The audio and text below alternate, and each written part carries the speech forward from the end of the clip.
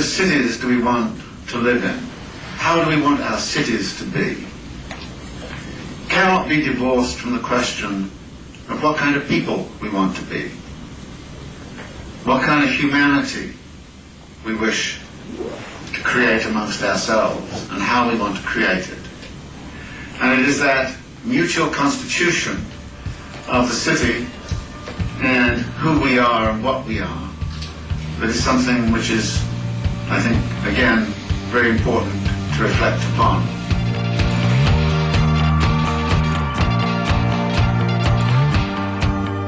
This is The City, an hour dedicated to a critical discussion of urban issues.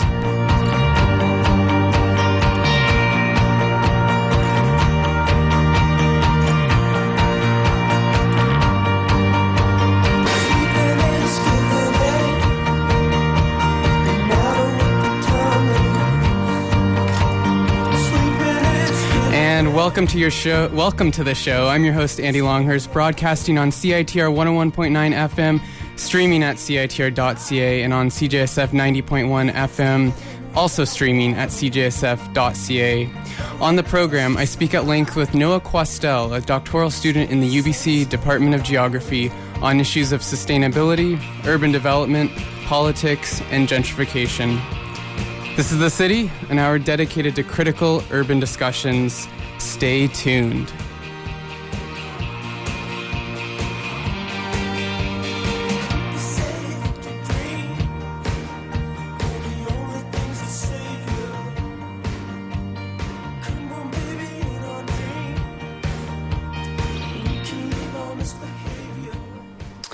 Recently, I caught up with Noah Quastel, a PhD candidate in the UBC Department of Geography, and we got together at a cafe on Commercial Drive. And Noah's current and past research concerns law and sustainable economies.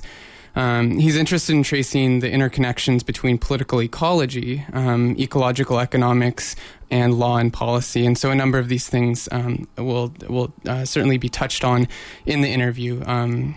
So in 2009, Noah authored an article published in the journal Urban Geography titled Political Ecologies of Gentrification. The article, and I quote, explores the possibilities for a political ecology of gentrification. Gentrification research, while firmly rooted in materialist social science, has not yet broadened its interest to consider ecological aspects of or the role in gentrification of discourses, social movements, and state policies of the environment.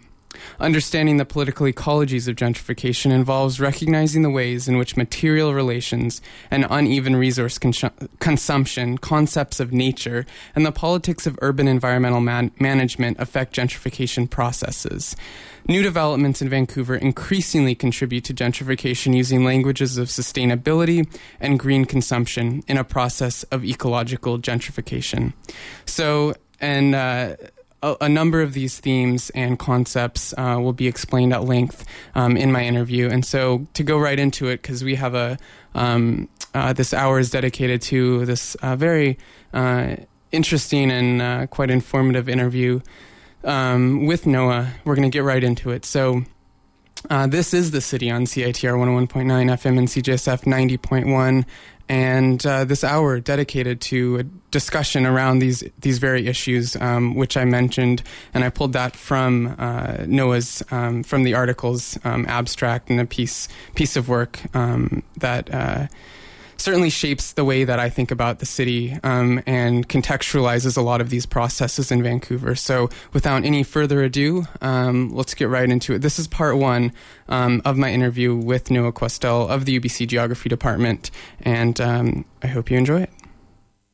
Tell me about yourself and summarize your research, or just give us a snapshot of what you're working on. Okay, so I started off in philosophy.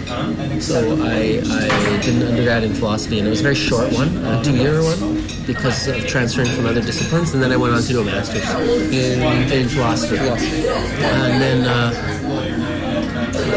I really was working at a kind of intersection of continental and analytic philosophy. on concepts of language. I liked a lot of people like Habermas and Gadamer and Charles Taylor. Didn't fit that well into animal philosophy. I switched into law, maybe for more social justice-oriented reasons.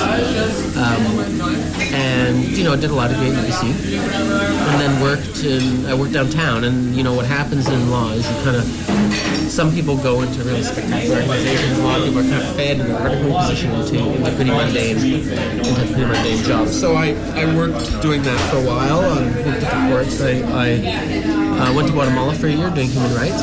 So there was a genocide in the early 80s against the Mayan populations with the tacit support of the American government. So that had a lot of overlays of neocolonialism and indigenous struggles and land rights. And it was really great to be able to do legal work at that juncture. And I did that, and I came back to Vancouver. I worked in a litigation firm. And at a certain point, I just sort of said, there's certain things I want to achieve in my life, and it's not going to work playing around in these worlds. And what I was interested in is first of all, understanding the state and law in terms of relationships to the natural environment. A second, doing something about a variety of environmental crises. And third, doing it in a way which reflects, I guess, an issue about social justice, and also reflects a notion of materiality, and that's maybe the harder one to get across. And it's something like this. It's been 40 years. It's been since the late 60s. There's been a counterculture pressing for massive economic and social change to Western societies. And that vision's gone through a lot of different articulations and a lot of trial and errors. But there's some fundamentals to it which I think are still sane and still need to be continued, which is that we need to look at energy and materials. We need to look at our relationship with the earth. We have to rethink our notion of ourselves as detached, abstract rationalizers. And that involves processes of developing self-understanding and developing our metabolic relations with nature. And that kind of vision I saw in some forms of ecological Marxism, in some frames. Most people haven't. I don't think very many people who come from that kind of post-materials value set would have looked at that tradition. They tend to go more for Eastern philosophy and yoga and sustainability discourses. But the route that I sort of got into was that. And so I applied to do a PhD. So in law, I did a master's in law. My advisor, Michael McGonigal, is a wonderful guy. He's a deep green ecologist. He said, someone with your value set, you might be able to function in geography. So that's how I ended up there. So I came into geography with a little bit of background and some ideas that I wanted to explore. And I sort of found a good fit by reading up political ecology and urban issues, and now I'm also working on energy issues. So my PhD is really trying to recycle some of these ideas through thinking through renewable energy policy and industry. Can you connect political ecology with the research that you've done on Vancouver? Just for those who may be unfamiliar with the concept of political ecology, how would you bring that down to Earth and bring that down to Vancouver? Okay, so you have a whole bunch of researchers through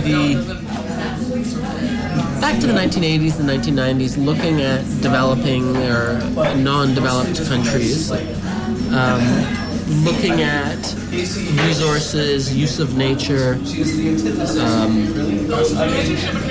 I think starting off, just to give a very general gloss, I think starting off on pretty traditional sustainable development kind of concepts, like looking at a particular development project around growing apples or herding, and attempts by development agencies to change that. And then discovering that really the best way to understand these things is in terms of an integrated package, which looks at the relationships between nature and people and social power.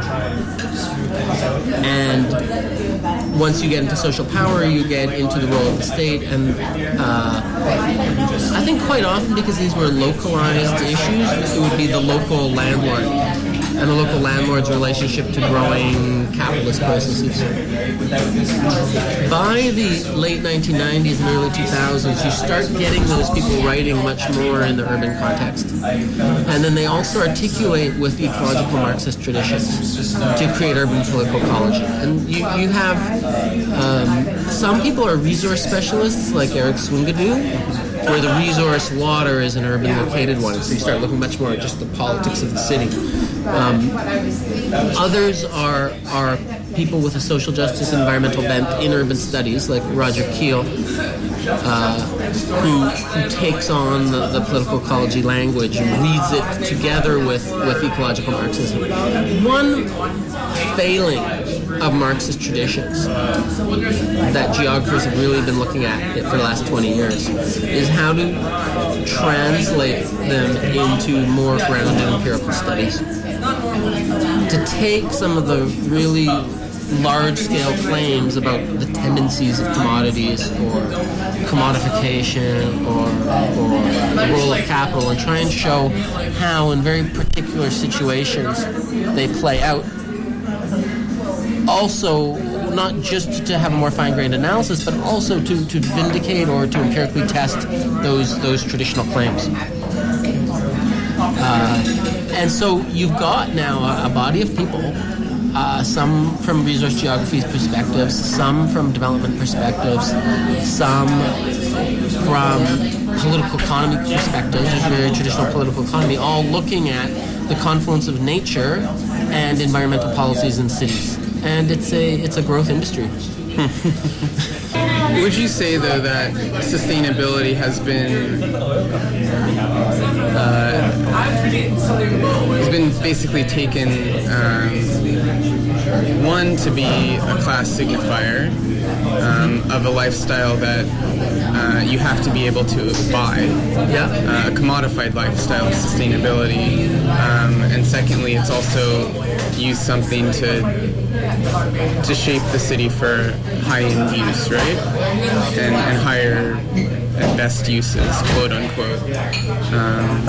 And how has that discourse been employed? I mean, emerging from livability within the very Vancouver context to a more broader sustainability theme and discourse. I think if you are building a luxury high-rise condominium downtown and calling it the Beasley, or if you're building a street in the Olympic Village and naming it after a former sustainability plan, you're clearly appropriating those concepts for class dynamics. And it would be developers that are doing it. They're doing it to make a buck, but in the process of making a buck, they're reinforcing and reproducing those kind of class signifiers. So that is definitely happening.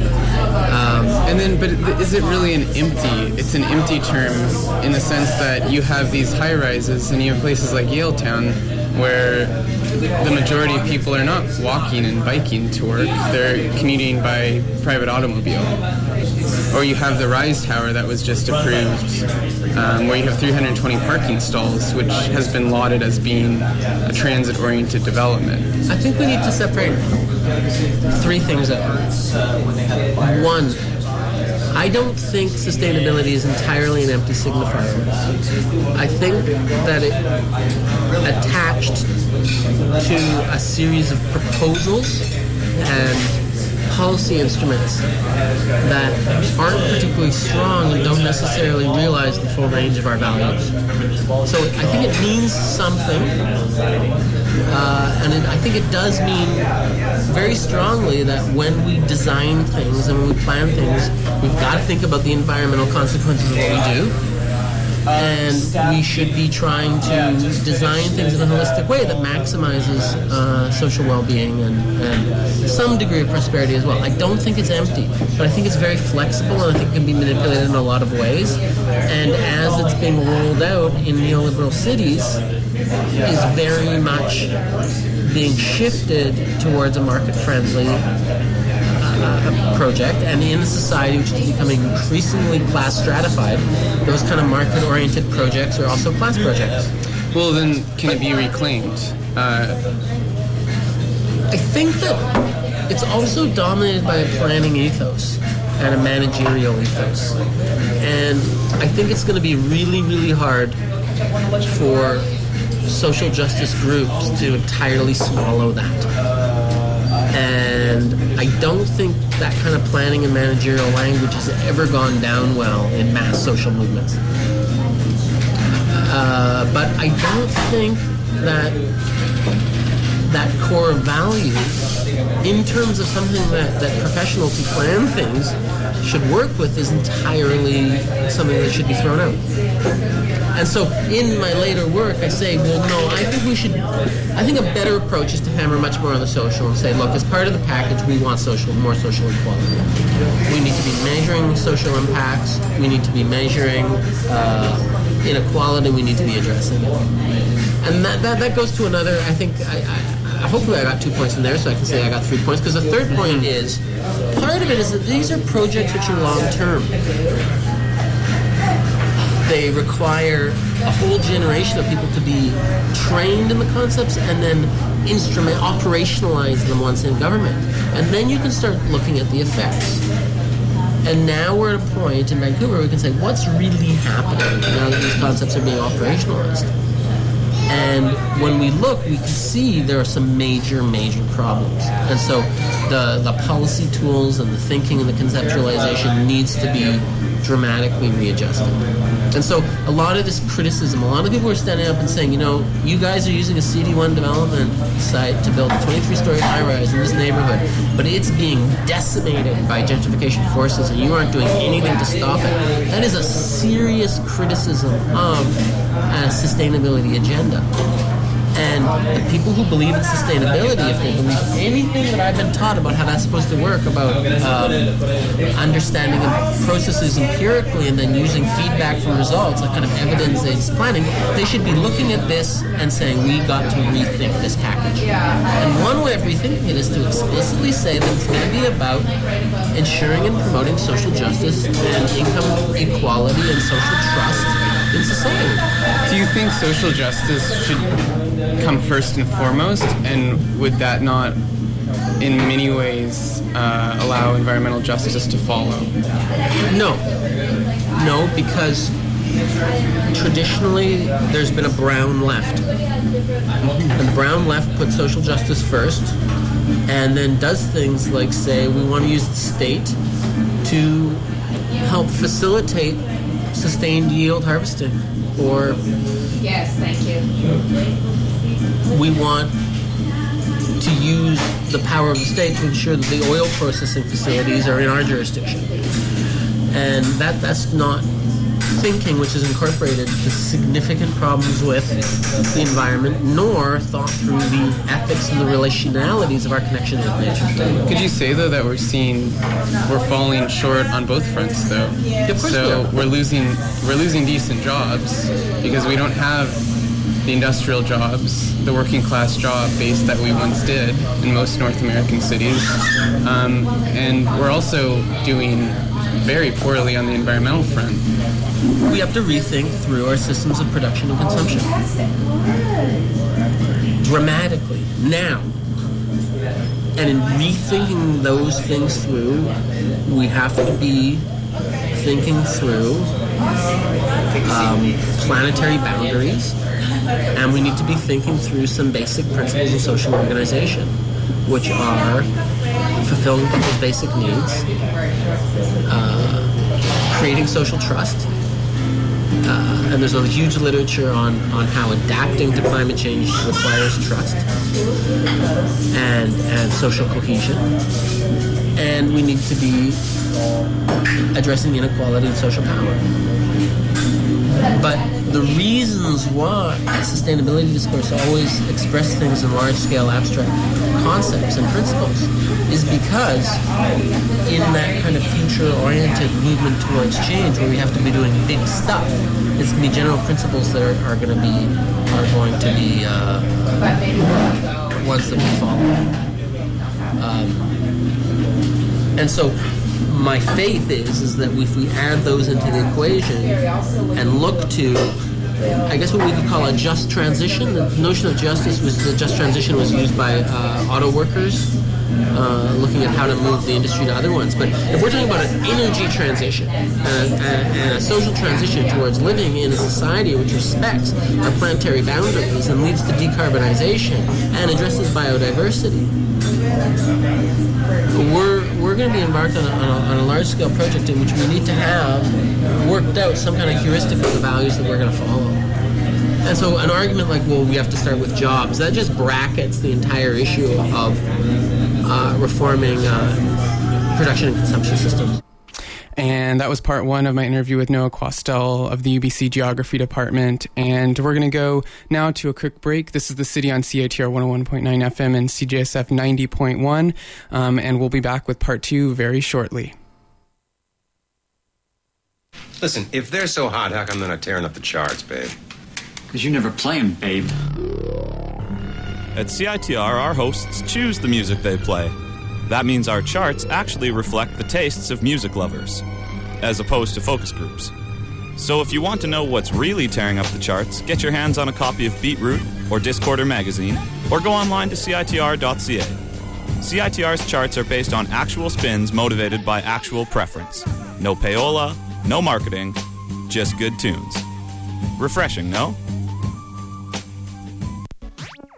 With the vast amount of changes happening in the world, it's almost impossible to get a clear picture of what's really going on. We are trapped within the logic of capitalism, leaving us unable to imagine what comes next. The Extra Environmentalist brings the perspectives of people who can see the whole picture and are ready for whatever comes our way. Tune in to The Extra Environmentalist every Wednesday from 2 to 3 p.m. on CITR 101.9 FM. This is the viewpoint that makes all places the same to you. This is a call for artists with a community focus and performance artists for site-specific installation. Public Dreams is calling emerging, professional, and community artists of all disciplines to submit work that may be showcased as the marketing campaign for Illuminaris 2012. Public Dreams will bring the Illuminaris Lantern Festival back to Trout Lake. For submission guidelines, more information, or to donate, please visit publicdreams.org today. Have you heard of the newly opened NSCS Discovery Restaurant at 1515 Discovery in Jericho Park? Profits support NS Culinary Education Society of BC. Enjoy breakfast on the beach for only $4.95, served daily from 7 a.m. till 11 p.m. Say you heard this ad and receive 5% off lunch and dinner items until May 31st, 2012. Enjoy breakfast, lunch, or dinner at the newly opened NSCS Discovery Restaurant at 1515 Discovery in Jericho Park and support a local social enterprise. How would you characterize sustainability, the ideas of sustainability and livability in Vancouver, and how they've evolved over time? Okay.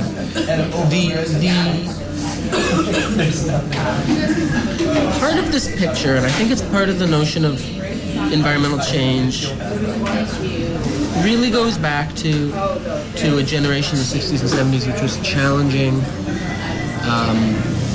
industrial productivism in the West. And the freeway battles that Mike Harcourt and Jane Jacobs keep on referring to, and they use as a kind of foundation myth, really actually show. You can think of it as a myth that they use to justify what they're doing, but you can also think of it really as a good explanation of what they're about, which is they're opposed to a kind of instrumental rationality in the service of state and capital, which wants to dramatically rescale the city to be a integrated unit of traffic flow and commerce, to the sacrifice of local neighborhoods and sacrificing local notions of well-being. And you can see these freeways as dramatically impacting on notions of the social in terms of well-being and how people are connected in neighborhoods and their interactions, and environmental in terms of very large physical and capital-intensive infrastructure which is being built with no regard to its environmental impact. And so that resistance could be voiced as the need to reimagine the city or whatever scale of planning in terms of social and environmental effects. So in the 1970s and 80s, groups like Team in Vancouver, people who are becoming professors of planning and urban studies and of development were all voicing things in terms of the need for this kind of an integrated approach. And it played out in politics as well. And so the politics in Vancouver in the 70s, and David Lay's documented this, were about incorporating environmental and social concerns and well-being and post-material values into the city fabric. So in my reading... But what there's just one, sorry, just so I don't go on. A lot of this gets translated through, very elaborate processes, even of international negotiations, into a language of sustainability. Advocates of that earlier position would say sustainability articulates a lot of their values, but they don't identify with sustainability as a movement or a package. Now, can you bring that, before I ask a different question, can you bring that up to urban planning in Vancouver now, and how that has been shaped, how the sustainability has shaped, and the livability from Team going back to the 70s has shaped the contours of planning and design and essentially the urban fabric in Vancouver? Or has it? Well, Vancouver was very ripe for these ideas to develop because so many people that came here did so because of perceived focus on personal well-being, and that it was a very nature-oriented place, having views and access to beaches. Personal, and collective, or personal first and foremost. When you say personal well-being, there would have been a mix of views, but there probably would have been a lot of people who would have channeled it in an individualistic direction. The myth of sort of the me generation of the 1970s fits that package. But there's been strong social justice and community-oriented push in the city as well. And there was a big co-op movement in the 70s and 80s, and planners and professors who were involved in this process often point to the South Falls Creek development as an example of things going right. And that did contain a lot of social housing. But there was a lot of currents of individualism and a lot of more left-wing currents, and they were working together. And when I go back and try and disentangle these, I find that often people themselves aren't that clear on where they stand. That these things tend to get molded together in social movements quite a lot. There's always been we've always already been having worked in coalitions where ideas get merged. So. The short answer is that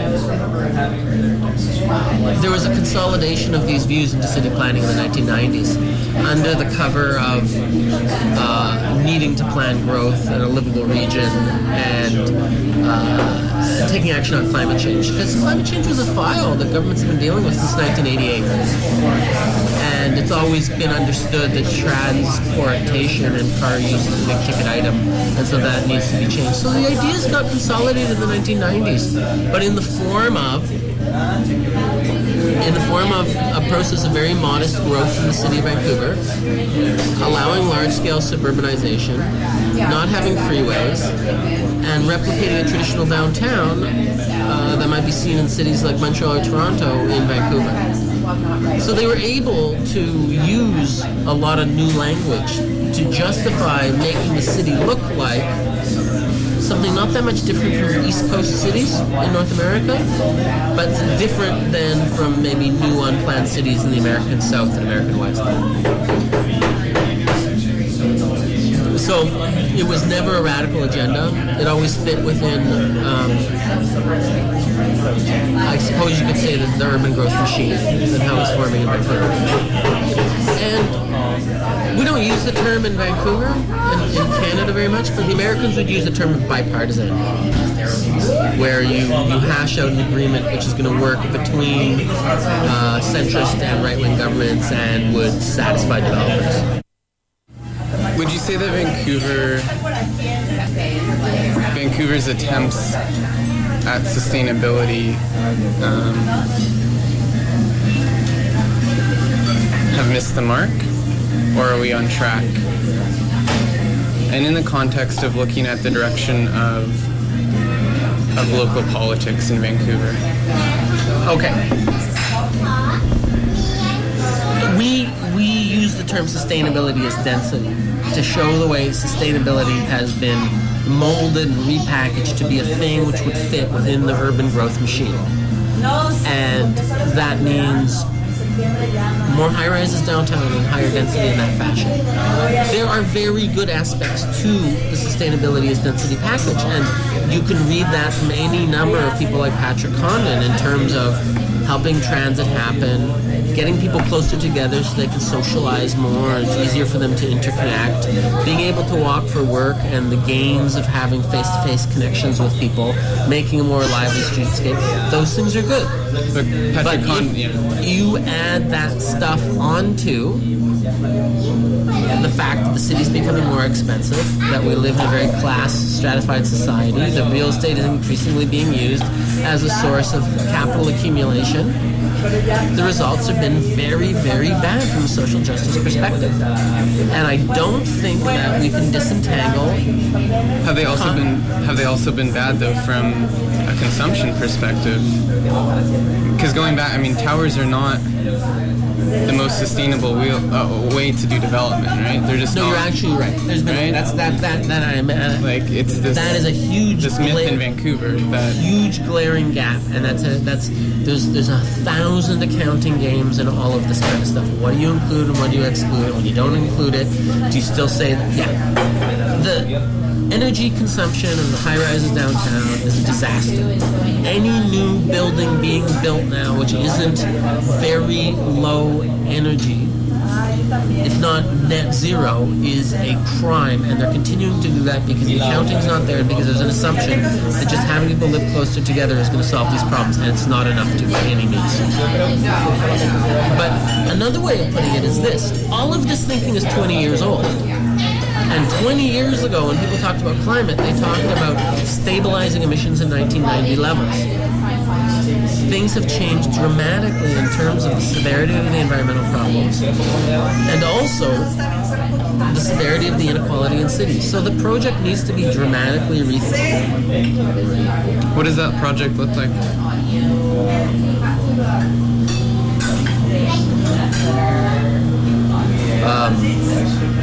Well, one thing I can say is I don't really know. Another is that it should be a sort of a mass project with a lot of different voices being added to it and a lot of sort of long-term collaboration and discussion and dialogue which evolves over time. So I can give some suggestions. Some have already been made, right? Which is that you look much more seriously at energy in terms of zero net buildings, in terms of district energy.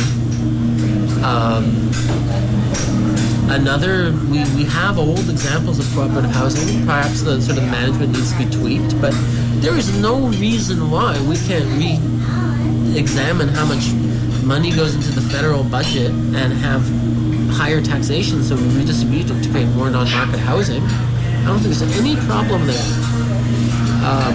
We could be massively upping the ante on how much public transit there is.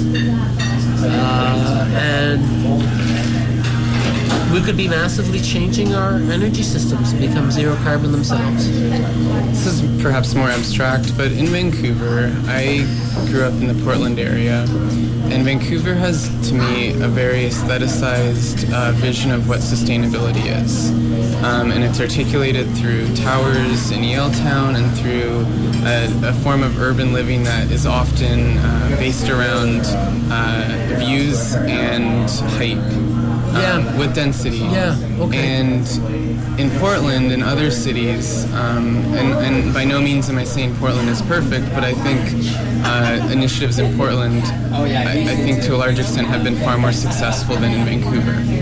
And I also think that the form of development in Vancouver has not been one based around the tower and the view, for obvious reasons. Portland has some beautiful views of Mount Hood and the valley, but it's not all based around the mountains and the water. And I think in turn that has really created an entirely different identity and culture within the city that is, it's what has now sort of been commodified in a sense of keep Portland weird, but this notion of we are what we are, and we're not doing any global posturing. We're not a global city. We're Portland, Oregon. We do what we do, and we're trying to do things better, and we're trying to do sustainability in a way that encourages guerrilla gardening and placemaking and all of these things that in many ways I feel that they're in complete contradiction and contrast to like Yaletown, and yet the language that is used to describe Yaletown is sustainable, whereas I look at parts of low-rise districts in Portland and I see urban gardening everywhere, but not the aestheticization of the notion of density and sustainability. Okay, so what you have is a packaging of sustainability in terms of sustainability as density, which is supporting more people living in the urban center and high-rises. There's an advantage that you get to have views of the mountains that pays more, so it puts a huge emphasis on developers promoting that. So you end up with a planning project which has shoddy accounting in terms of concerning our full range of metabolic flows. You have a bracketing of the social concerns of what happens when real estate gets expensive, then you move people into high-end real estate, and you treat housing as a market good. And then the whole thing is packaged by shallow developers with shallow promoters to shallow consumers. So, sure, there's lots of terrible aspects about that. I totally agree with you. And that probably is an effect of that kind of sustainability as density model. Does that go to the whole concept of sustainability? I mean, some people think so. I've talked to people who want to throw it out and replace it with the notion of green economy. I think that's worse. Sustainability right from the start has suffered this problem that it was taking a range of environmental worries and then packaging them in a market-friendly concept. Bernstein has a book on I think he calls it The Birth of Liberal Environmentalism. And you have a total package of liberal environmentalism. It flows through international organizations, through the Brundtland Report and Our Common Future into the Rio Summit, and then market mechanisms in the Kyoto Protocol. It flows upwards from cities into urban management, and then it gets rescaled from the international level back to cities, and so we have this massive ball of interconnected networks promoting this notion of liberal environmentalism, which is very small and incremental and is very worried about how to take a core of concepts which were held by a disliked counterculture and then like an unpopular vanguard of graduate students who didn't shave in the 1970s, right? And then translate to something which would work in this sort of globalized neoliberalism. And the results are something you can criticize at multiple levels in many, many different ways. And I think political ecology is a kind of vehicle for putting it to the test and saying, look, you're talking about material flows, let's measure those flows and what you're doing about them. Let's look at the way social powers work, and let's look at the way your discourse is you wanted to promote your discourse, so sustainability became a discourse which promoted itself, and it promoted itself by becoming less and less clear how to define action in particular contexts, which means it became very, very flexible and very variable and used by lots of people in different ways, and so it ceased to have a real core of meaning. So you can find people writing in sustainability discourse saying beautiful things, and you can also find greedy capitalist pigs who would destroy the planet to make money. I just found out that there's going to Vision Vancouver, I see a lot of similarity in vision and team and some of David Lay's early writing back to I think 1980. There's article Liberal Ideology in the Post-Industrial City. And he makes the case that while team was sympathetic to social justice concerns. They weren't. They didn't. That was not their primary concern, and that was reflective of their constituency. Yep. It wasn't a party representing downtown Eastside activists or residents. Yep. And with Vision, I guess I see a very flexible use of sustainability, but I also I see it's alarming to see the lack of respect for empiricism from Vision, knowing that they're using the Comprehensive Development Zoning District to approve towers when they know that towers and much of some of the best literature, Patrick Condon does some great accounting on the tower. It's just not green. It's not sustainable, and yet they keep approving it. Well, that's. And it's not just been Vision, certainly not, but for a party that... Let's just dive up a couple things. Just to start, you could make towers more green. Yeah. If they're not putting into the CD1 negotiations upping environmental improvements in terms of eco-efficiency, then they're not being wise, and they should be. And that's a whole thing that could be debated. But they clearly, I mean, in my mind, we shouldn't be building buildings in the city, new capital stock, which isn't zero carbon, or extremely close to it. Maybe you want to hook that up to a electricity supply, assuming it's 93% renewables, to use your zero carbon measurement. But you got to be building buildings now which aren't emitting carbon, because that's capital stock and it's going to last 100 years, and you might as well be playing Russian roulette with your future if you build buildings which aren't like that. But on a separate tact, right? Social scientists, leftist social science, there's a monster leftist social scientists aren't good at analyzing. It's called the centrist political program. And centrist political programs tend to seek as their power base middle-class professionals, often with very sophisticated planning and management understandings of the world.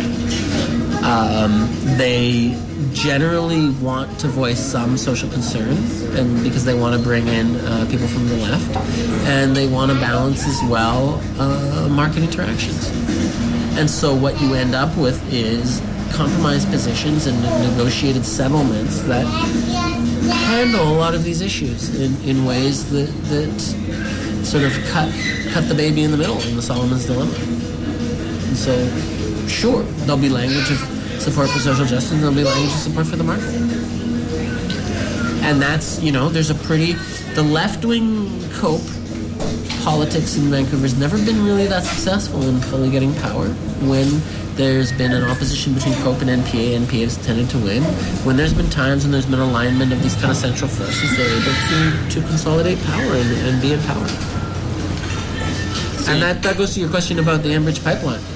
You've got to be really right-wing right now to want to support an oil pipeline, which would be new capital stock, increasing carbon emissions, to then have that oil go through the Port of Vancouver and turn Vancouver into a full-time oil shipping port. Right? I mean, I don't know if that's going to fly. There's so much opposition. Do you think there's a certain attraction to using these issues at a time when their vision is still recovering from the opposition to the approval of the Rise Tower, and they've just approved 2 new condo developments in the downtown east side? I feel like in many instances... No, I think that there's a consistent position. There's a consistent centrist position, which would believe in sustainability as density, which so believe that we should have these high rises, would feel that the way of dealing with social justice issues is through building social housing, not necessarily on the same site, using the amenities taxes to then use for social housing in another location fits into that kind of picture, because it's a general picture of management in which you have a market, but the market is augmented through flanking mechanisms of meeting basic needs and liberal rights and public participation. So it's a big L liberal position. And that's been with us since the progressive era. It's very well entrenched in, in party politics in North America. And that position also can have environmental views. And having a mayor who was an entrepreneur in organic juice fits into that kind of picture. Yeah. And gradually as environmental crisis has gotten more serious, that kind of centrist position has taken on environmental issues as one of the things that they're dealing with. So Stephen Dion ran on a carbon tax as a liberal. So, there's lots of environmentalists are happy with that position. Do you think a bubble exists in Vancouver's real estate market, and how does an analysis, a political ecology approach to this, to gentrification play into a market that could be seeing some serious corrections and bust? I mean, political ecology kind of starts with land. And so what you might want to say is something really basic, like this is about shelter for humans that live in cities, and the shelter involves people's relationship to land. And what we've chosen to do in market societies, and this is actually a change from the 1970s when there was a considerable push. In the 1970s, there was a considerable push to take housing off the market through co-ops and through state-supported housing and council flats in the UK. From the 1980s onwards, we've gone through a market system for providing housing to people. That market system puts value on land, in which that value on land has potential for capital accumulation and is in competition with other sources of capital. So add that into the just very dynamic and volatile mix of the relationship between finance capital and industrial capital, deindustrialization in the north, global capital flows, the chaos of an international market and the need for capital to find sources of replication during incredible volatility because of a just general a deregulation of markets, and you've got an extremely volatile situation which deeply threatens the concept of people's need and right to shelter in the city. Is a real estate bust in Vancouver an opportunity to reclaim, in a sense, sustainability and connect it more explicitly with social justice? Well, every crisis is an opportunity for both the right and the left. I mean, there's a crisis. It's a terrible situation. That should always be something that should allow people to reflect on the reasons why and the causes and for them to start organizing. But you've got this crazy disconnect between the multiple scales of provincial and federal and intransigence at many levels. So just because there's a crisis doesn't mean it's gonna pan out to your advantage. What would need to happen for that more explicit connection and real practical changes to be made to the sustainability package to really to use crisis as an opportunity? Well, a lot of it, we've been neoliberalized, and so social institutions, social justice institutions are weak, and environmental organizations are weak, and there's almost no social justice and environmental organizations even to speak of. And so people need to organize, and they need to find a voice in this terrain, and that takes some time and commitment to just thinking things through. And part of the process of neoliberalization of our psyche, so to speak, was to defer concepts of citizenship and problem solving to markets rather than it being something that would be fought for politically. So there's a huge amount of building in terms of popular education and mobilization that needs to be done. And then there's even mobilizing alternative political parties through a pretty traditional process. I'm not a campaigner, right? And in terms of a kind of big picture, what needs to happen, there's a lot of ways to skin a cat, right? So we could be massively increasing density in different ways than we're doing. There's no reason why individual householders should be limited to very small laneway suites, for instance. There could, in a society in which the state took more power in the public will, we could be having large-scale expropriations to create new social housing. That perfectly fits within the legal systems of Canada to do that. Some serious decisions need to be made about things like golf courses, because right now the city holds golf courses instead of building social housing on them. There's massive issues about the tax base and the macroeconomics of our society in terms of how much money gets funneled into the government for social consumption and for provision of basic needs. And for a very long time now, there's been an agenda of cutting the role of the state, which debilitates non-market forms of economic development. Lastly, can you connect sustainability and political ecology? So, Paul Robbins says in his textbook that political ecology is the science of sustainability. And I think we should take that seriously, that sustainability, it comes with a lot of claims in terms of the need for holistic planning and integrating social, environmental, and economic indicators and well-being into cities. But not just cities, of course, to sort of any level of object of attention, whether as a manager or as a research capacity. But the dynamics aren't well understood. And so political ecology can really look at those dynamics in a deep way, which doesn't get stuck with the sort of limited frameworks of managers and planners, that can look at the real social dynamics behind it. And these are really complicated processes.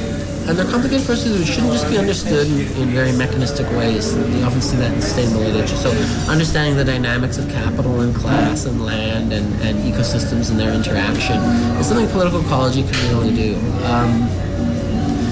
Now, if it were to then take on sustainability as a kind of normative position, that's an interesting conversation as well, because the traditional left hasn't tended to articulate particular planning proposals or ways of thinking about the principles that they want to operationalize once they're in power. There's been an assumption that a collective decision making or decommodification would be enough, and it's not enough, because you can have a group of workers owning a factory who produce a toxic substance. And so you need to actually incorporate some values. So there's a lot of room for dialogue. And so the idea that sustainability could become a more socially oriented and social justice approach is there. Are you optimistic that organized labor has the potential to make these connections? I mean, I have to admit, I was somewhat surprised when the energy workers union, or the union representing, I think an energy worker, anyway, came out in opposition to the Northern Gateway. Yep. The Power Workers Union in Ontario, which is supported by nuclear, is dramatically opposed to renewable. Yeah. So, labor has the potential. It also, people can, just because you're in the union doesn't mean you don't face particular pressures to narrowly defend your interests. Now, I haven't spent a lot of time looking at the dynamics and the possibilities there, but it seems to me that it's always, there's labor-funded organizations like the Center for Policy Alternatives, which does good work.